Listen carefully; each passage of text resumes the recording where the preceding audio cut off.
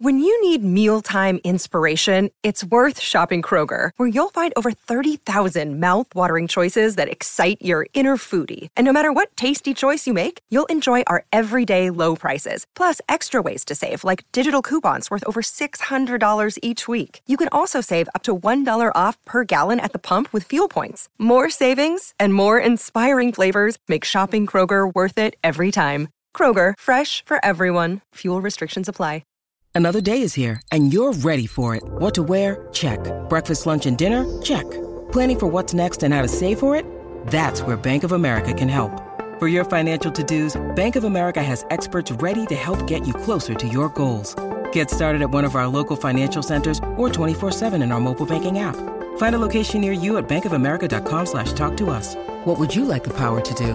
Mobile banking requires downloading the app and is only available for select devices. Message and data rates may apply. Bank of America N.A., member FDIC. With the Lucky Land Slots, you can get lucky just about anywhere.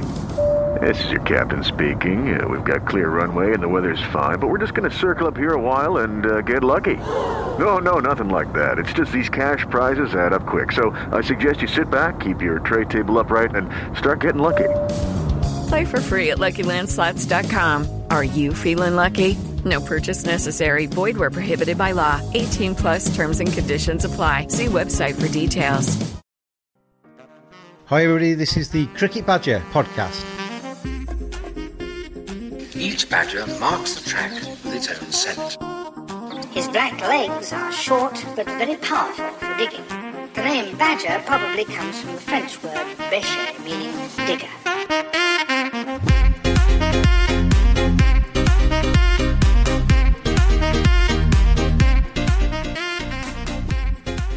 Hello everybody and welcome to another edition of the Cricket Badger podcast. If you've been following the @cricket_badger Twitter feed, you'll have seen that we've been running #GoatCricketer for the England Test team down the years. We have 32 nominations in the draw. They battled it out until we got to the final, and then the winner was Sir Ian Botham. So many congratulations, Sir Ian. You have been deemed by the @cricket_badger Twitter followers to be the greatest England Test cricketer of all time, which is quite some tag, to be honest. So if you keep an eye out on the @cricket_badger Twitter feed, #GoatCricketer, GOAT, greatest of all time. We're going to try over the next few days to decide who is the greatest Indian Test match cricketer of all time. It's that Badger style. I'm joined on this edition of the podcast by Nakul Pande. Nakul, how are you? Not too bad, James. How are you?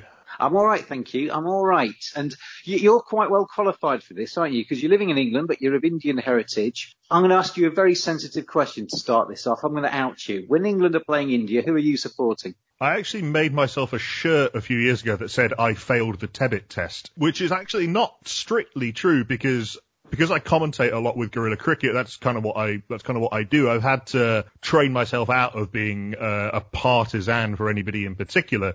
Before that, before I kind of trained myself to watch cricket for cricket, to be biased in favour of cricket, as it were, it would have been India. But I think the Tebbit test, as it was known, can be a pretty nasty a little thing. But vaguely leaning India, but more historically than right now. Well, I've got a little bit of a history. One of my best friends from school, I've known him since I was probably about 9 years old. He's of Indian heritage as well. He supports India. So basically I spent half of my life telling him how great England are and how bad India are. But by virtue of that, you do tend to pay India quite a lot of interest, and some fantastic cricketers that we've seen down the years. We noticed as well, Nakul, I know you had a bit of a passing interest in the GOAT cricketer for England. Ian Botham, as we said, has won that vote. Geoffrey Boycott, Jimmy Anderson and Fred Truman joined him in the final four. And one of the things that came up in the discussion, and all of this GOAT cricketers, it's not scientific, it's all about what people think at the moment. You get your votes in, you talk about cricket in a time of coronavirus, which I don't think is necessarily a bad thing. But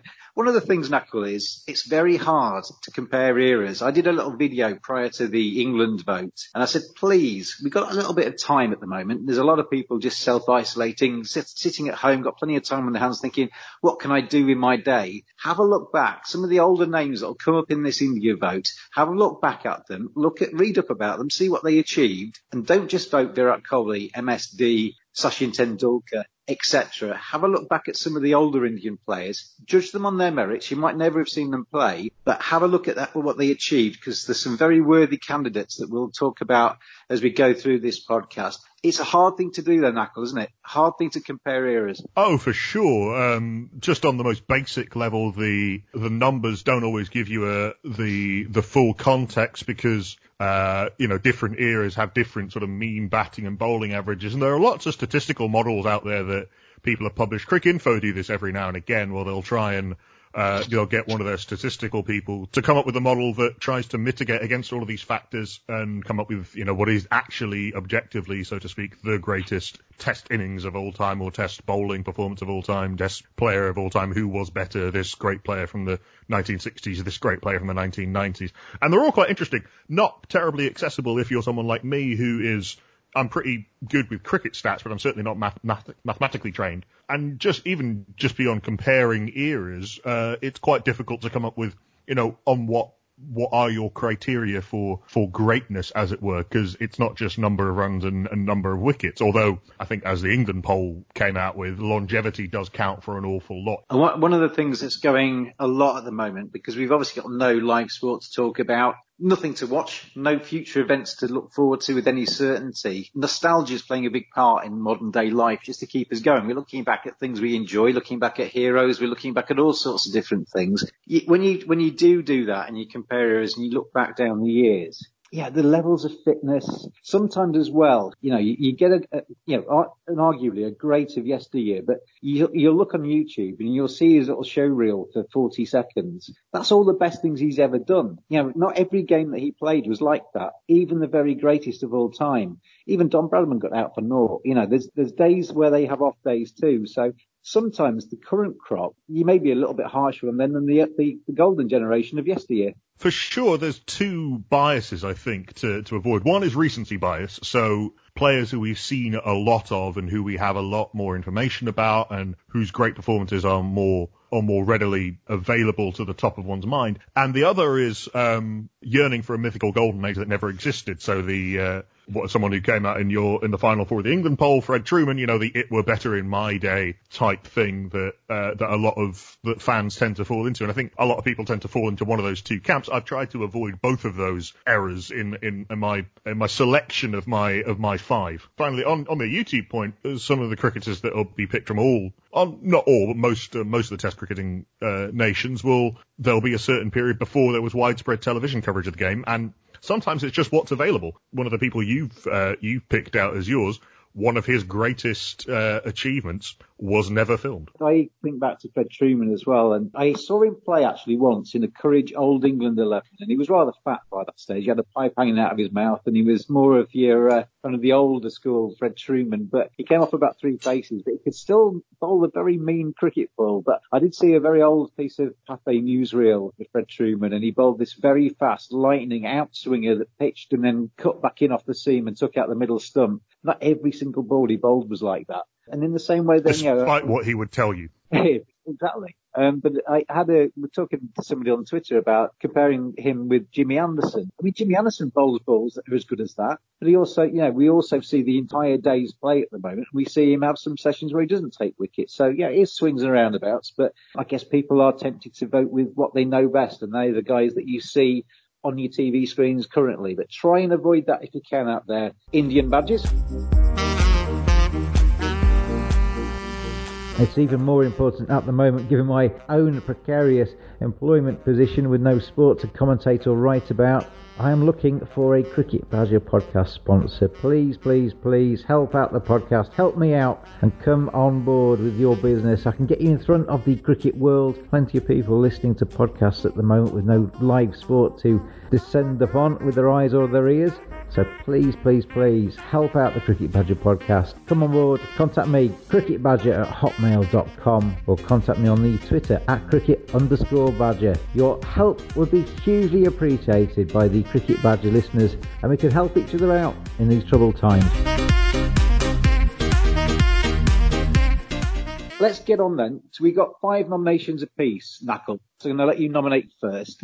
And They're going to make up 10 of the nominations of the 32. I'll then pad them out to 32. I'll do a draw, and we'll have them in 8 pools of 4. Then obviously go into 4 pools of 4 for the quarterfinals, 2 pools of 4 for the semi-finals. And then the final will be the final 4 before we find out who is the greatest Indian Test cricketer of all time. Nakul, over to you. Your first nomination, please. Well, I'm doing my nominations in chronological order. So my first is someone who came into international cricket just before India became independent. So he spans an incredibly interesting time in Indian history and world history. And he's someone whose name has become associated with something controversial. And I think that sometimes his greatness, I think, is lost. It's Vinu Mankad, the first great all-rounder of Indian cricket. An opening batter, a slow left-arm bowler, a very, very fine batter and part of done a number of incredible things on the cricket field that I think deserve to overshadow the running out of somebody at the non-strikers end that has come to take his name. Very quickly, because we could go on about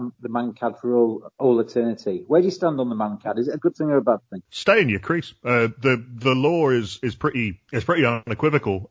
If a batter is out of their crease, I don't think there's anything wrong with or anything that people should be getting het up about, or I don't think it's a thing that should be seen in the almost moralistic terms that it is. It's the easiest form of dismissal to avoid. Just stay in your crease. I really wish I hadn't brought it up now, because I've got a completely contrasting view. I am the battling person in your life, because I think I'm okay with it if they're 3 yards down the track. But the Joss Butler one last year, wasn't it? The Ravi Ashwin just whipped his bails off. Ashwin was halfway through his bowling action and then came back and then took the bails off. That's not a Mankad. That's cheating.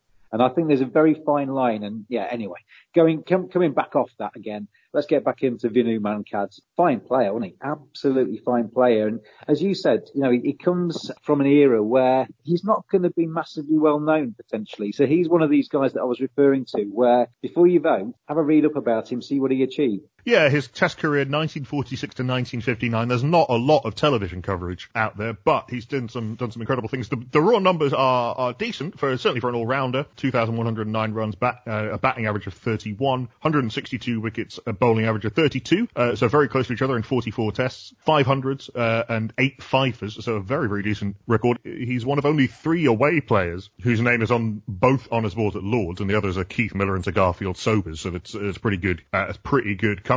Of his hundreds, 1 was at Lords, 2 were at the MCG, so 3 away from home. His fifers, there's 1 at Lords, there's 1 at Sabina Park, there's 1 at Old Trafford, and there's 1 at against Pakistan in Pakistan. He was part of what was until for a very, very long time, for 52 years, the highest opening partnership in Test history, 413 with Pankaj Roy in 1956. He also batted in every single position in the lineup throughout his career. So an incredibly versatile player, an incredibly important part of that early Indian independent team. Good nomination to start us off then, I think. Let's move on to my first nomination, and that is a slightly different kind of player, really, Bishan Bedi. And when I was a kid, I grew up, and he was playing for India at the time, but I grew up in a very white part of England. I grew up in rural Lincolnshire, where my friend Santanu, who I mentioned in the introduction, was the first Indian person I'd ever seen. I was quite sheltered, really, in terms of cosmopolitan England that we have now, thankfully. And I was fascinated by watching Bishan Bedi on the TV.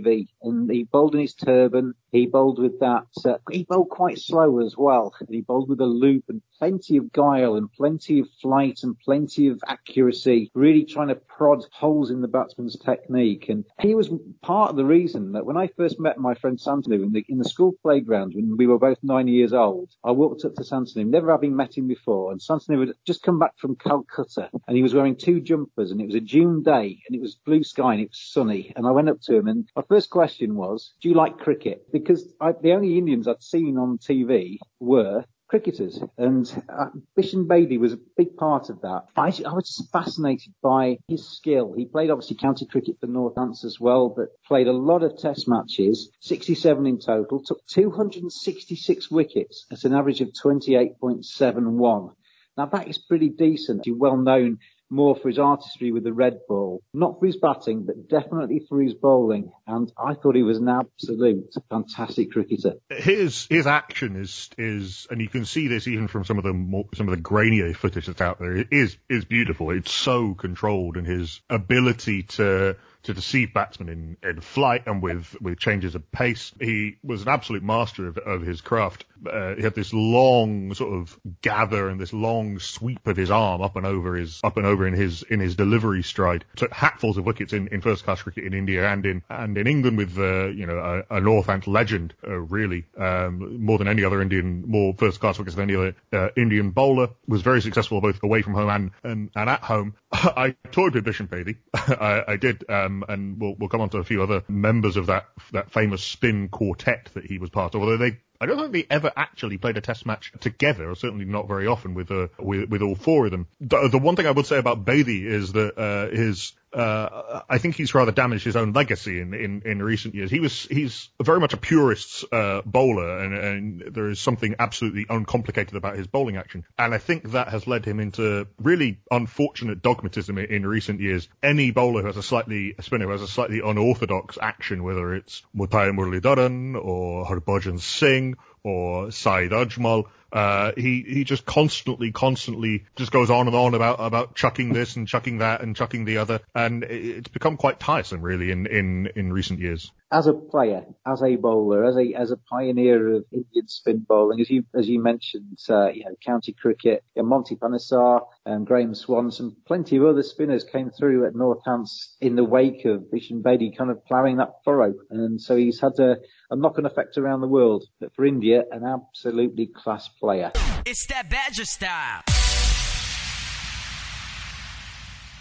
So we've got two, Nakul. Let's go for your second nomination. Yeah, my second is another member of that spin quartet, and someone who had huge success in England in Test cricket, Bhagwat Chandrasekhar. And Chandrasekhar's his record is excellent, just the bare numbers: 242 wickets at 29.74 in 58 Test matches, 16 fifers in 58 Test matches. An absolute bunny with the bat. Only players with a decent number of wickets. Only he and Chris Martin have more wickets than runs. A complete bunny. But that's partly because of the physical deformity, which he turned from a deformity and a serious disability into an advantage, a positive boon. And it's interesting now, you sometimes hear people talk about Chandrasekhar's withered arm as though it was some kind of unfair advantage. Polio, this disease that he had an attack of when he was very, very young, when he was 6 years old. Polio is a devastating illness. It completely destroys your muscles in the part of the body that it attacks, and it killed people for decades. And it took him 4 years to even get to the stage where even with his withered arm he was able to play cricket. I'm a big fan of unorthodox bowlers in particular, who are able to, once their unorthodoxy is worked out, still perform and still be effective. And Chandrasekhar absolutely fits into that category. Look at his away record is superb. He took 100 wickets in 26 away Test matches, and was probably his most famous performance was the six where he took at the Oval in 1971, 6 for 38 in the second innings of that Test match, captained by Ajit Vadekar. India's first Test win in England, which is a hugely significant achievement for any Test nation to beat the old enemy, to beat England, to beat the colonial oppressors, as it were, also the instigators of cricket. And Chandrasekhar, he's down as a leg spinner, but he's a completely unique bowler. And I think even now, in these days of mystery spinners, there's never been a bowler quite like Chandrasekhar. His ability to spin the ball at pace, accurately, be able to turn the ball both ways with minimal change of action. And you were talking about the kind of exoticization rather of Indian cricketers from the subcontinent by white British cricket media, and this still goes on to some extent. And it's pretty obvious to see that certainly in his early part of his career, Chandrasekhar absolutely had a bamboozled non-subcontinental batters. A brilliant record as well, hasn't he? 242 Test wickets, best of 8 for 79, average of 29.74 in 58 Test matches. That's a decent record that stands parallel with most of the spinners that we've ever seen in the world. So Chandrasekhar, is your next nomination? I'm going to go back to the kind of similar kind of era, but very much in the batting side of things. And I'm sure this will, when we get down to the vote, it'll be one of the cricketers of yesteryear that will get a lot of votes in the GOAT cricketer votes, and that's Sunil Gavaskar. And he is a genuine legend. He is an absolute beauty of a cricketer. Used to watch him bat. He obviously had some time in English county cricket for Somerset alongside Ian Botham and what have you. And I always used to remember him. And we're going back into the days where helmets weren't the thing with batsmen. We remember Viv Richards just batting in his cap against all sorts of attacks. And Sunil Gavaskar was one of the first who started to wear those little pads down his ear and down his temples. And then cricket helmets kind of came on soon after that. So he was quite forward thinking in terms of that. But quite a diminutive batsman, 5'5", but 125 test matches he played for India, scored over 10,000 runs, average of over 50 for India. He also played a shed load of one-day cricket as well, not as much as the likes of Kohli do these days, but in that era, he was an ever-present in all of India's sides and an absolute glorious batsman to watch. He had all the shots, as I say, quite small, and you often find with the small batsmen that they're very good against the short ball. Sunil Gavaskar was very good against the short ball, and a genuine legend of Indian cricket. You can debate all kinds of things about the 32 who I'll put up in the vote for the Indian GOAT cricketer. You can debate all you like about Sunil Gavaskar. He goes in there, and I think he'll get quite a long way in it. A true world batting great, the first man to pass Don Bradman's number of Test centuries, did it everywhere. His first series was in the West Indies when he was very, very young in 1971, and it wasn't quite the fearsome West Indies that it became, but it's still. You had various times in the series. You had Keith Boyce, you had Van Burn Holder, you had some guys who could bowl genuinely quickly, and he scored in a time when India were not winning away from home at all. In the 4 Test matches he played, he scored 400s and 350s, and he was a fantastic player of the short ball, as you say, James. In his most of his career, he would bat in his floppy sun hat, and he would hook Andy Roberts, who was one of the best bouncer bowlers that the world has ever seen. He would do so with no fear and with no compunction, really. And you look at his averages in across the various countries. It's only Sri Lanka where he's particularly struggled. That's only from 3 Test matches, but he averaged 40 in England, 50 in Australia, 44 in New Zealand, which at the time was incredibly batting unfriendly, and 70 in the West Indies. And this is over a career from 1971 to 1983. So through the first great flowering of West Indian fast bowling, 700s and 450s and 13 tests in the West Indies. He played 16, 17 years in an Indian test shirt. The reason he got to 125 test matches, which at the time was a huge number of test matches to play. We see a lot of cricket played around the world now, and test matches come back to back to back, and people can rack up test stats quite quickly. But Sunil Gavaskar, a legend of Indian cricket, around for a long time. Obviously a former captain of his country as well, and genuine contender, I think, for this GOAT cricketer award.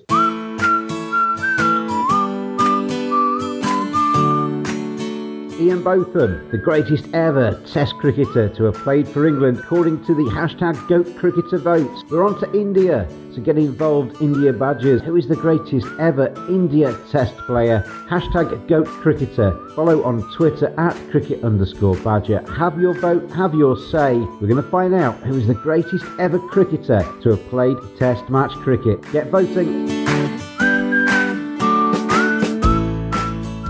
Nakul, let's move to your third nomination. Yeah, shares some similarities with Sunny. A small man, 5'4", 5'5", from Bombay, kind of the bat all day school of Bombay cricket, and this is someone who will feature very heavily in the final voting. Sachin Tendulkar, again, extraordinary longevity, and I think that this is sometimes used as a stick with which to beat Sachin. The fact that people say, he scored his 49 Test centuries because he 51 Test centuries, in fact, sorry, his 100 international hundreds. As though his runs are a sort of an emergent property of the fact that he played for so long, but the fact that he was able to play so long, of course, 51 Test centuries, 50, nearly 16,000 runs, and again scored runs all over the world. But the fact that he was able to play for so long and be so consistent for so long, from 1989 to 2013, is absolutely extraordinary. And I think some almost the legend of Sachin Tendulkar has overtaken the batsman Sachin Tendulkar. You watch him at the various stages of his career, starting off as a teenager, as a very scrawny, not at all powerful 16-year-old against Wasim Akram and Waqar Younis, who made his debut in the same Test match in Karachi, and Imran Khan and Abdul Qadir in that series, and batting with great bravery and power. He was hit in one of his very early Test matches. He was hit hard on the side of the head by Waqar Younis, who was then a really raw tearaway, and he batted on through that impact. Then comes to England, has a famous spell at Yorkshire, where he becomes Yorkshire's first overseas player, basically first non-Yorkshireman, I think, kind of bringing Yorkshire in a little bit to the modern cricketing world. I'll just dip in there because I'll tell you a little bit around that. Obviously, Yorkshire's my team. They'd signed Craig McDermott, and the Australian fast bowler was going to come across and become Yorkshire's first overseas signing and player. And Craig McDermott then did his back-in.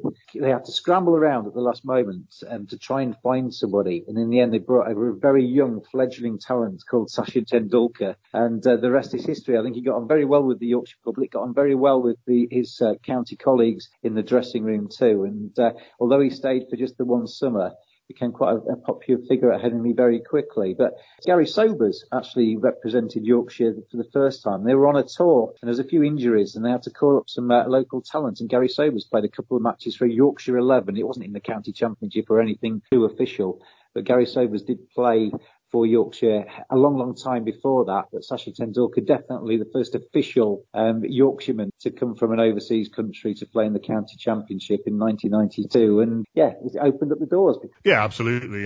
And for a county that I'm from Yorkshire as well, and for a county that still to this day sometimes has problems really tapping into the fact that it's got a massive subcontinental population, a massive cricket mad population, and actually getting those people into the county structure properly and being properly welcomed, a massive thing for him to undertake as a 17 or 18-year-old. Around the same time, he has his first tour of England, scores his first Test 100 at Old Trafford, and then as he goes through the early part of his career, he was a really flamboyant player. We think of him now as the textbook brought to life, very solid, very risk-free. He sometimes loses on that old Tendulkar-Lara game. He would lose points on style to Brian Lara. Sure, Lara at his peak was just ridiculous. But Tendulkar, you look back at the footage of him in the mid-90s, really through to about, say the mid-90s, so 97, 98 was probably his peak. And there's two famous one-day internationals against Australia, led by Shane Warne in Sharjah, where there is no way you can bowl at Tendulkar. He's stepping out and hitting Warne against the spin. He's hitting him back over his head. He's going deep in his crease and cutting.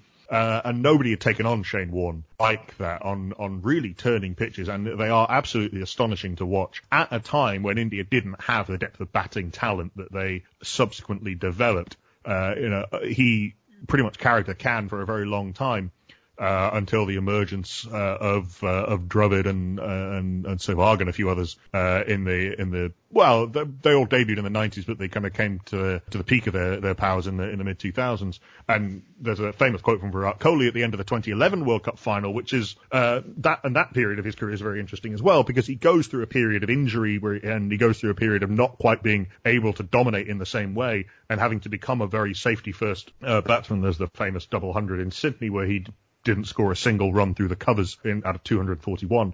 But then he, from sort of 2009 to the end of the 2011 World Cup, he has this last final flowering of greatness where suddenly, for whatever reason, perhaps his fitness issues aren't quite as much of a thing as they had been before. Perhaps he's freed up by a slightly more developed Indian team, and possibly with the coaching of Gary Kirsten. He's able to dominate attacks again, and he was a powerful and dominant figure throughout the 2011 World Cup. My favourite Sachin Tendulkar innings is one that he scored in 10-11 in South Africa at Newlands. It scores 148, so it's not his biggest of his 51 Test 100s, but I think it is one of his best. Dale Steyn was absolutely at the peak of his powers at this time, and Morley Morkel was backing him up as well, which isn't bad. And Steyn and Morkel were unplayable that day. No one else could handle them. There's a ball that Steyn bowls to Cheteshwar Pujara, who was a very, very fine player, even in those early days of his Test career, that I defy anyone to play it. It's one of those classic Dale Steyn outswingers. Pitches on middle and leg, starts to swing just a little bit before it pitches, swings so late and so fast at 90-something miles an hour that Pujara has absolutely no chance, and his pinned LBW, pitching leg stump would have taken out middle and off stump. Tendulkar is the only one who is able to play Steyn and Morkel, and he has this incredible battle with Dale Steyn, where it's these two great cricketers at close to their peaks, and the footage is out there on YouTube. It's absolutely riveting, and he plays out Steyn and Morkel, but is able to score runs off them slowly through the innings, and just absolutely decimates everybody else. No one else could bowl at him that day, and it's a measure of Steyn's greatness as well, of how incredible that was. The last few years of his career, sure, the quest for the 100th 100 got a little bit distasteful at time, but Sachin Tendulkar is, even with Smith and Kohli around now, the greatest batter of my lifetime. Absolutely. And there were a couple of things I can remember with Tendulkar. I always kind of pinch myself knowing somebody's coming towards the end, and knowing somebody like Tendulkar, who genuine legend of all-time cricket, was coming to the end. I made time to really sort of study a few of his innings that he played towards the end of his career, just to kind of soak it in, really, and trying to remember it. And there was one shot he played, and I can't remember what match it was. I think it was a Test match, where the ball was probably about a foot, 2 foot outside off stump. It was in Geoffrey Boycott's corridor of uncertainty, probably a bit wider than that. Any other batsman would have either shouldered arms to it or would have tried to hit it through the cover region. Sachin Tendulkar somehow got his foot across to it, and then brought the bat down dead straight, and then just tucked it behind square leg for the most comfortable two you've ever seen in your life. I find it hard to believe that very many other players could have played that shot so easily. And he just had all the time in the world, and that's the hallmark of a great cricketer, isn't it? A batsman that seems to have a country age to actually register the line, the length, get themselves into perfect position, and then just to dispatch the ball wherever they want. And the other thing with Tendulkar, and the same will apply to a couple of others in this list, but the Indian nation are just so passionate about cricket. They live, breathe it. They just want to touch a player, and they want to be close to a player, and these days have a selfie with a player, etc. And the tsunami match that was at Lord's MCC play, the rest of the world 11, and Sachin Tendulkar came across to play in that game, and I was fortunate enough to go down and watch that. And I can remember waiting around after the game. I was trying to get a few autographs. This was going back a few years now. And the Sachin Tendulkar, there must have been 1,000 Indian fans outside of the entrance to where the dressing room, the stairs up to the dressing room are. And then there's an archway, and there's a kind of an overpass, and then there's another outbuilding. And these Indians were chanting Sachin's name, and they were waiting for him, and it got to about an hour after the close of play, then 90 minutes after the close of play, and somebody had to come out and actually tell them all that he'd gone home already, because he'd gone over the archway and then got a car from on the street side, and had kind of tried to avoid the fans. But the pressure that Virat Kohli, we'll come on to in a second, and the Sachin Tendulkar, and the real greats, the MSDs, the real greats and the very popular players in Indian cricket, it's not just about playing cricket. It's the scrutiny, isn't it? Every single thing you do in that country or even overseas, you are scrutinised. Everybody wants a piece of you. You devote your whole life to cricket. It's not just your working life, it's everything. And that's partly what makes his longevity so extraordinary. Being able to handle that for so long, and maybe not so much in the early part of his career in the early 90s, but certainly as the satellite TV boom hits India becomes the richest cricketing nation. Everything becomes supercharged. India starts to open up as a society. It starts to open up economically through the reforms of the early 90s. Sachin Tendulkar becomes the poster child. He becomes India's greatest cultural export, in effect, with the possible exception of Bollywood. It's very hard to relate to, basically not being able to live a public life in your home country. Tendulkar famously had a flat, and still owns a flat, very close to Lord's, which was his bolt hole. He used to spend as much time there as he could, because you could actually live something approaching a normal public life.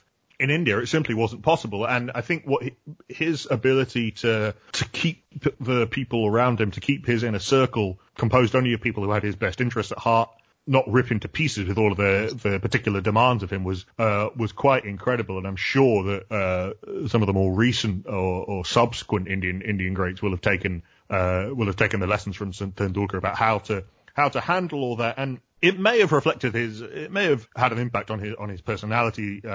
He wasn't a particularly flamboyant person, and I think and he wasn't someone who outside of his batting, where he was absolutely happy to take on responsibility, where he didn't seek out the limelight, but he was very comfortable with it coming as a result of his cricket, which is a pretty incredible trick to pull off.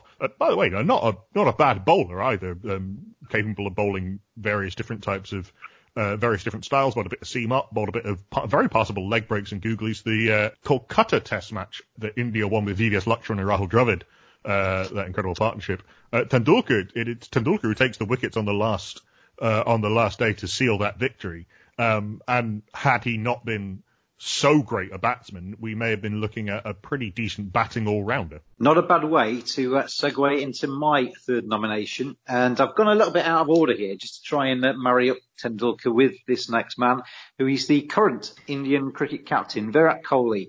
Currently 31 years old, but what he's done already in the game just speaks volumes for him. He's just an incredible player. He averages over 50 in test matches, ODIs and T20 internationals. This GOAT cricketer is obviously for his test match performances, but I think that just illustrates how many different gears, how many different levels, how much quality he's got in his batting, that he can be that consistent across all of those different formats, across all of the games he's played. He's played 248 ODIs. He's played another 82 T20 internationals, and he's not far off 100 test matches. He's got 86 to his name at the moment, over 7,000 runs, just a run machine. He's just somebody that sets himself and the people around him massively high standards. I actually had a period where I loved him as a player, loved him as a character, loved him as a personality.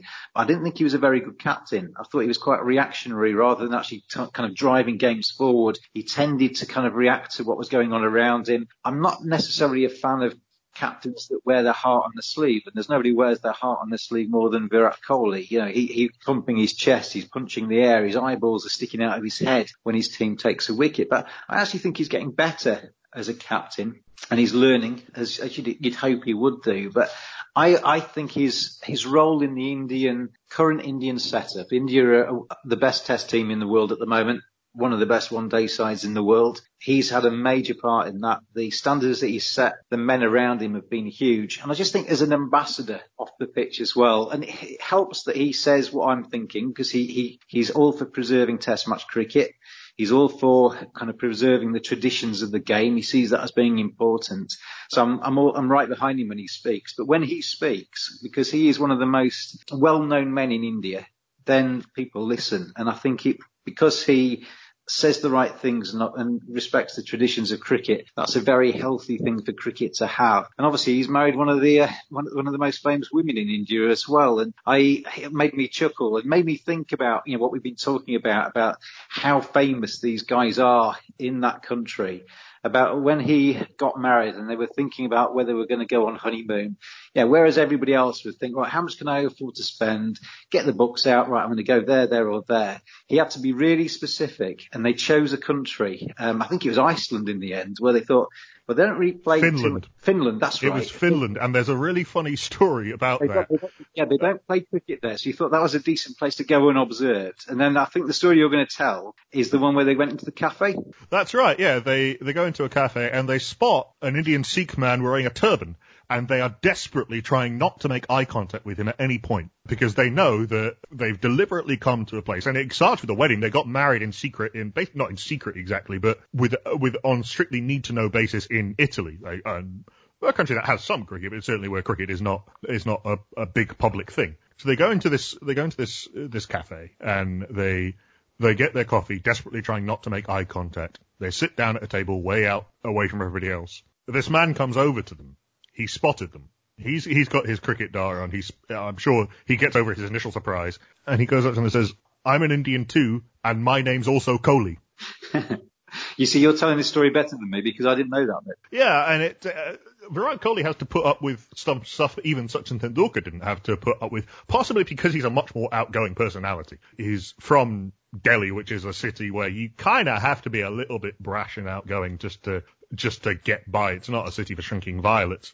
And because he ended up falling in love with and then getting married to someone who's a public figure in her own right, he's had to put up with a lot of nonsense, really. He used to get people, blaming Anushka Sharma for all of his, any time Virat Kohli didn't score 100 or whatever. And this really toxic, poisonous, sexist nonsense. But they are, they're very visibly in love and kind of sweet, almost dorky way, but kind of going away from his personal life. Yeah, as you talked about the time that Sachin Tendulkar had to play and the ease with which he can turn the ball from off stump or even outside off stump into the leg side, and Virat Kohli's game partly built on that as well. It's built on the fact that he makes bowlers bowl where they don't want to bowl. Yeah. Every team as well that plays against a team with Virat Kohli in has not won the game until he's out, whether that's one day or test matches, because he can turn a game on his own, can't he? Yeah, just an absolute genius, a modern day genius. There are times when he's batting and he almost visibly, you see something in his face change where he has an ability to completely destroy bowler's psyche. And even in times when he's really struggling, the best example of this is his 100 in the first test of the recent series against England in 2018. It's 141. It's a stunning innings. It's one of the greatest innings on English soil in Test cricket. But he's really struggling against Jimmy Anderson, who is bowling beautifully. The ball is swinging around corners. The ball's moving off the seam. There's a supercut of every ball that Anderson bowls to Virat Kohli, and there are a few edges in there. There's a catch that's dropped. I think it's Keaton Jennings. David Milan, who dropped a catch in the slips. And Kohli is having to work incredibly hard. He spent 4 years before he'd really struggled and failed against England in England, and over that 4 years he's become an even greater player than he already was, and he's made these technical adjustments pretty much off his own back. He's worked out what he has to do to be able to score runs in England, which is the one place up till now where he hasn't scored any runs in Test cricket. Nobody else is really troubling him, even Stuart Broad, who was bowling very well at this time. But Kohli, and I liken it to the Tendulkar-Steyn battle, is able to get through and able to capitalize on what luck he does get. And then towards the end of that innings, when he's batting with the tail, he suddenly switches from survival to attack mode. And with very, very little support, you had Ishant Sharma at the other end, who was a decent blocker, but certainly has no shots. And suddenly, there's balls being pulled from outside off stump through mid-wicket. There's balls being sent back over the bowler's head. There's late cuts.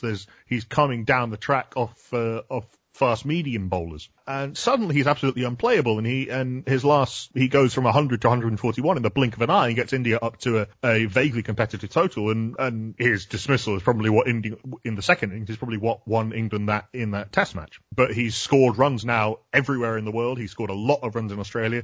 He was absolutely brilliant when India were in South Africa at the start of 2018 on some really, really spicy pitches. His 100 in the second Test match is absolutely wonderful. His command of his defensive and attacking strokes, he is a wonderful player through the offside off the front foot. The way he can manipulate the spinners, he manipulates the field. He is still very much an emotional and impetuous guy, but he's been able to harness that and not suppress his own personality, but bring it out in his batting is incredible. And we could have another 10 years. Is probably pushing it, but certainly 7 or 8 years of Virat Kohli, assuming he doesn't get completely burnt out by the captaincy. Absolutely, he's just an incredible player.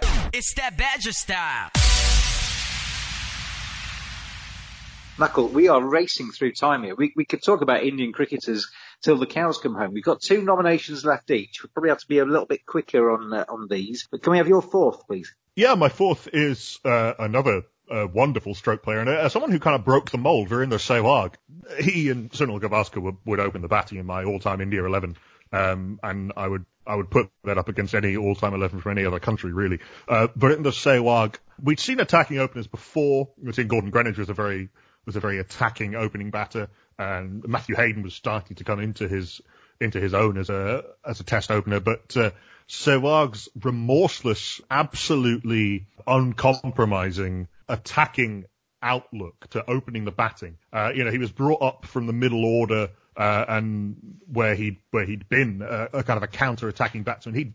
His first Test tour that he opened was in 2002 against England, and he'd never opened the batting before that tour. His first time opening the batting in first-class cricket was on that tour as in a warm-up match on that tour. Even in Ranji Trophy cricket, he'd mostly batted in the middle order, and he took to it incredibly well, because the joy of Sehwag was the harder you went at him, the harder he came back at you. This was more strategic than I think he was given credit for at the time. He targeted particular bowlers, he targeted particular circumstances, and it wasn't that he was being reckless or that he was taking on good deliveries. His definition of a good delivery was radically different to anyone else's before or probably since, because a lot of people have tried to do what Sehwag did in taking on the bowling from the very outset of a Test match, but probably only David Warner has done it consistently, and even David Warner doesn't score as fast as Sehwag has. To average nearly 50 at a strike rate in the 80s in Test cricket is ridiculous, and 2 triple hundreds as well. So it wasn't just he was someone who could keep going and keep going and keep going. The only man to bring up 300 with a 6 in Test cricket, basically destroyed Sakleen Mushtaq single-handedly in that Test match in Multan, and could take a day completely and make it his own. There's a few famous examples. 195 in the Boxing Day Test against Australia. He scores nearly 300 in a day against Sri Lanka.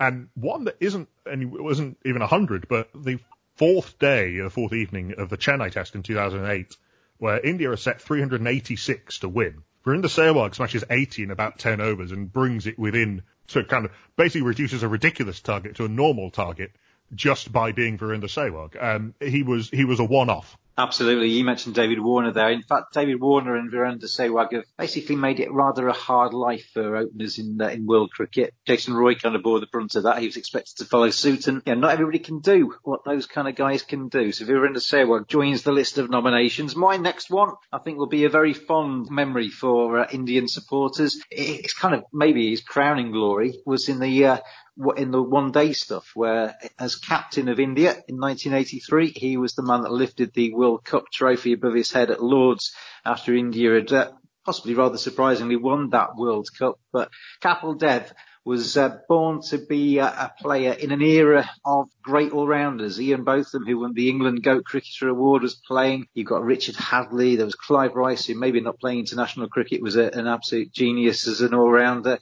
Imran Khan of Pakistan as well. But Kapil Dev was the man that filled that berth for India. And India haven't really had an all-rounder of his quality. I can't think of another one of his quality, really. Yeah, as a batsman, his batting's possibly overlooked a little bit, but you look at his Test record with bat in hand, it's all right. An average of 31 with the bat, high score of 163. But it was with the ball that I remember him most fondly. 434 Test wickets for his country. Kapil Dev, captain extraordinaire, an all-rounder that certainly lived in the company of the great all-rounders around the world that I've mentioned, and definitely a worthy nomination for this GOAT cricketer votes. Kapil Dev goes in as my 4th nomination. Yeah, was for a time the most prolific Test bowler of all time, which, given that he bowled a lot of his career on very, very unfriendly pitches, is pretty incredible. Probably his most famous, if not his greatest Test achievement, was that incident at Lord's in a game that India lost very heavily, the Graham Gooch game, where he smashes 4 sixes in a row of Eddie Hemmings to save the follow-on. But yeah, will always be a legend in Indian cricket for captaining the team to the 1983 World Cup and basically kick-starting interest in one-day cricket in India. Indian cricket administration's quite reactive in that way. Basically, you only invest when you're winning. I don't like cricket. Oh no. The new feature on the Cricket Badger podcast is the letters page, very much in inverted commas, because what we want you to do is to record your comments onto your telephone, send us the audio to cricketbadger@hotmail.com, and we'll play it out as part of that letter page function. Maybe even react to what you say, whether it's an opinion on cricket, international or domestic. Maybe you've got some suggestions for the England team or for your county. Maybe you just want to have a bit of a rant. Make it anything up to a minute long, send it in to cricketbadger@hotmail.com and you might find yourself on next week's podcast. Let's have your fifth and final nomination, Nakul Pande. My fifth is a guy who doesn't have a great deal of Test cricket behind him, but is symbolic of the new India. It's Jasprit Bumrah. Only 14 Test matches, but he came into Test cricket basically fully formed. Kind of a little bit like Chandrasekhar. He'd been kind of pigeonholed as a bit of a mystery bowler, a bit of a gimmick, but his fundamentals are so solid, and his emergence as a fast bowler who has everything and who can work you out, who can get you out, and who can scare you out, which India have really never had, and now India have a number of very good fast bowlers around the world, and Bumrah kind of completed that piece of the puzzle. It's incredible that he's still never played a Test match at home, but has taken fifers in every single country that he's played in. He's taken, not New Zealand, but he's taken fifers in England, he's taken fifers in South Africa, in the West Indies, in Australia, and he's grown and learned over time. He was very much at the start of his career a bowler who only angled the ball in to batters, but then he developed with his incredible technical attention to detail, and despite his slightly unorthodox looking run-up, his very solid from the ground up technique that is absolutely built for proper out-and-out fast bowling, he then developed that ball that can go away, which Paul Keaton-Jennings found to his cost, and a number of the West Indian batsmen in India's tour of the West Indies in 2019 found to their cost as well. And so he can move the ball both ways at pace. He's got a wonderful Yorker. He's got a brilliant slower ball. He's got a very sharp bouncer that's very difficult to get out of the way of. Jasprit Bumrah, only 14 tests in, 68 wickets at 20.33. We've seen bowlers have great starts and not be able to go on, but Jasprit Bumrah, for what he represents in Indian cricket and for what he could yet represent, is my final nomination. And he's a very good one as well. He's a joy to watch, an absolute, complete control of his arts at times, Jasprit Bumrah. I'm going to change my final nomination. I know I did tell you my list of 5, but I'm going to change it because I can't not just finish off by talking about my final nomination. I did think of Dilip Vengsarkar. I thought about Venkat. I thought about quite a few of the Indian greats of yesteryear as being my final nomination, but I'm going to go back to one man who does fit the bill of being an absolute icon of Indian cricket of recent times, and that's Mahendra Singh Dhoni. Currently 38, he's probably kind of going through the twilight of his career at the moment. A great for CSK in the IPL, but a captain extraordinaire for India. And I think a lot of people, when they think about MS Dhoni, particularly these days with the IPL obviously being on for so much of the year, they think about MS Dhoni against the white ball. But yeah, Test cricket, very, very good Test match record. He's played 90 times for his country in the 5-day stuff. 224 is his highest score. An average of just over 38, which for a wicket-keeper batsman, that's not too shabby. He's a little bit of a rock star of Indian cricket. You know, you get your Sunil Gavaskar, he's quite a mild-mannered creature. Virat Kohli, as you say, was a little bit more kind of demonstrative, but MS Dhoni was the kind of guy, he had the long hair, didn't he, in his prime. He came in on a motorbike. He just kind of loves the attention. I mean, just ahead of the IPL starting last year, his team were practicing the week in advance of it, and it was a packed stadium just to watch MS Dhoni practice. And there was a little viral video that went around of the crowd just chanting his name and shrieking just as he walked out to have a net session. That is the kind of stature that somebody like MS Dhoni holds in the Indian team. He played across all 3 formats, as I say, but as a Test match cricketer, as a wicket-keeper batsman in an era kind of where Adam Gilchrist had set the bar very high. MS Dhoni, he did pretty well, I think, in comparison, and for India, an absolute stalwart of all 3 sides and an absolute legend of the game. He's my 5th nomination. Yeah, probably not in the very top echelon of keeper batsmen around through here. Gilchrist is the absolute gold standard, but you have people like Andy Flower, Kumar Sangakkara, even Matt Pryor, who for a time was one of the very best, and now BJ Watling. Probably not as good a batter as any of those, but managed to make the most of his slightly odd technique, or his kind of 2 techniques, because it's incredible to think now that Dhoni was an out and out attacking, trailblazing destroyer of attacks in his younger days with that that long hair flowing and his penchant for motorbikes and fast cars. Some of his early hundreds is early 148 against Pakistan, his one day 183 against Sri Lanka. Some of his exploits in both forms of the game. His double 100 against England in the first test of the tour in 2012. He just absolutely murdered bowling attacks, particularly straight down the ground. Invented a shot, basically the helicopter shot, or didn't invent it, but certainly has become synonymous with it, and with his extraordinary wrist and forearm strength.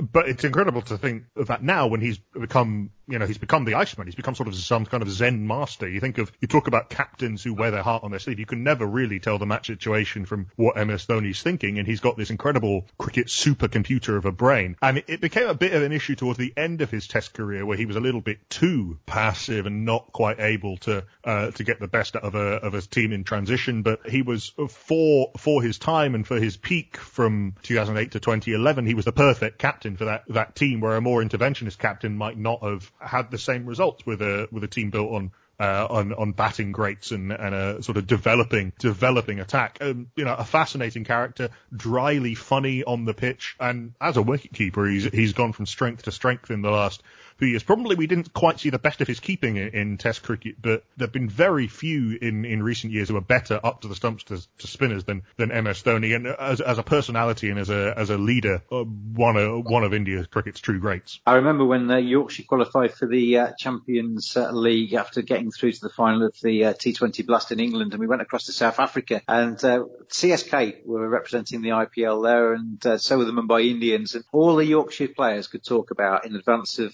the games that we had out there was Tendulkar in a Mumbai Indian shirt and MS Dhoni in a CSK shirt, and I think that probably tells you where they stand. These are professional cricketers of a very high standard who are just wanting to get on the pitch with these fellas because they realise what great players they are. So MS Dhoni makes up the 10.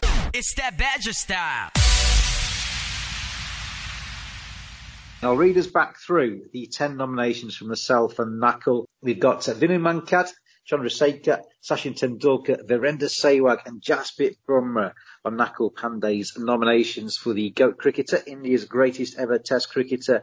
And I've gone for Sunil Gavaskar, Bishan Bedi, Virat Kohli, Kapil Dev and MS Dhoni. We'll add 22 to that list. We'll draw them out into a knockout draw. There'll be 4 in each vote. The top 2 will qualify for the next round until we get down to 4 in the final, when we will find out who is the hashtag GOAT cricketer for Indian Test match history. If I was to ask you, Nakul, now, of the 10 that we've talked about, who would you pick out as being the greatest? I'm going to go with one of my nominations. I'm going to go for Sachin Tendulkar. It is always tempting to go for the hipster choice in these scenarios, but for his, not just his longevity, but for his absolute control and mastery of the art of batting and his ability to ride out various waves of cricket. The amount of truly great players whose careers he played either side of is incredible. Lara and Shane Warne, just to name a couple. For all of the things that he did on the field, and for all of the things he had to do off the field to enable that to happen over that 24-year career, my nomination is Sachin Tendulkar. Rather boringly, I will agree with you, because I think Sachin Tendulkar certainly in my lifetime has been the very best of the best, and I think looked up to by not just Indians but people around the world. So he would be my choice as well for hashtag GOAT cricketer. But we'll hand it across to the @cricket_badger public, and you can vote over the next week or so for the hashtag GOAT cricketer for the Indian Test team. Who is the greatest of them all? We've given you 10, we'll add another 22, and we'll find out over the next week or so who you vote for as the best ever Indian Test cricketer. Nakul Pande, thank you very much for joining me again today. Thank you very much, James. And thank you for listening, everybody out there. You stay safe out there in Cricket Badger land. I know Indian listeners, this one's for you as well, because I know you're struggling out there in India with the coronavirus like we are, well, like everybody is around the world. But hopefully this will give you something just to occupy your minds and to stop thinking about COVID-19. So vote on your greatest ever Indian cricketers. Have a bit of fun with it. It's not that serious. It's a chance to discuss cricket and to yesteryear and some of the people that have delighted you with their cricket performances in an Indian shirt down the year. So enjoy it. Hashtag GOAT cricketer on the @cricket_badger Twitter feed. And then we'll see you next time on the Cricket Badger podcast.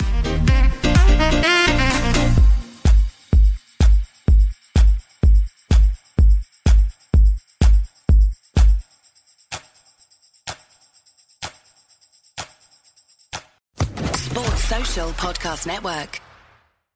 With the Lucky Land Slots, you can get lucky just about anywhere. This is your captain speaking. We've got clear runway and the weather's fine, but we're just going to circle up here a while and get lucky. No, nothing like that. It's just these cash prizes add up quick. So I suggest you sit back, keep your tray table upright, and start getting lucky. Play for free at LuckyLandSlots.com. Are you feeling lucky? No purchase necessary. Void where prohibited by law. 18+ terms and conditions apply. See website for details.